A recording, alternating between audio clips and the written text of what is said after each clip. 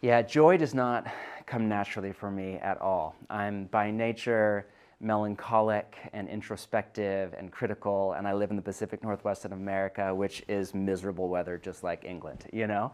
And I'm from California originally, and it ruined me. What can I say? And so none of this comes naturally to me. It's had to be very much like counter formation and counter habits to those of my culture.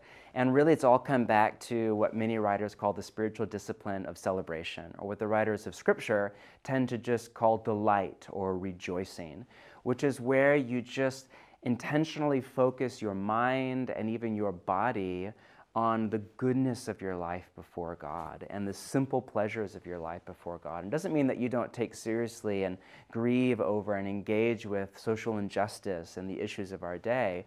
It just means that you don't let them define your perception of reality.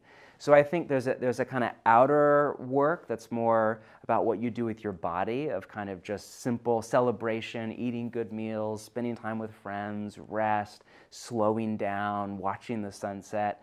And then there's that inner work of things like gratitude, releasing the need for control and your life to go the way that you want it to go in order to be happy, coming to just trust in Jesus, turning anxiety and sadness over to Him in prayer. That kind of inner work that is more mental and more spiritual, that grows in tandem. And between those two things, like with your mind set on joy and your body moved into joy, I think year over year, I still have a long ways to go, but I feel more joyful now than I ever have. And this is coming from somebody, I was on antidepressants, I was suicidal, I could barely get out of bed in the morning. And that's not to say I figured it out and here's the formula.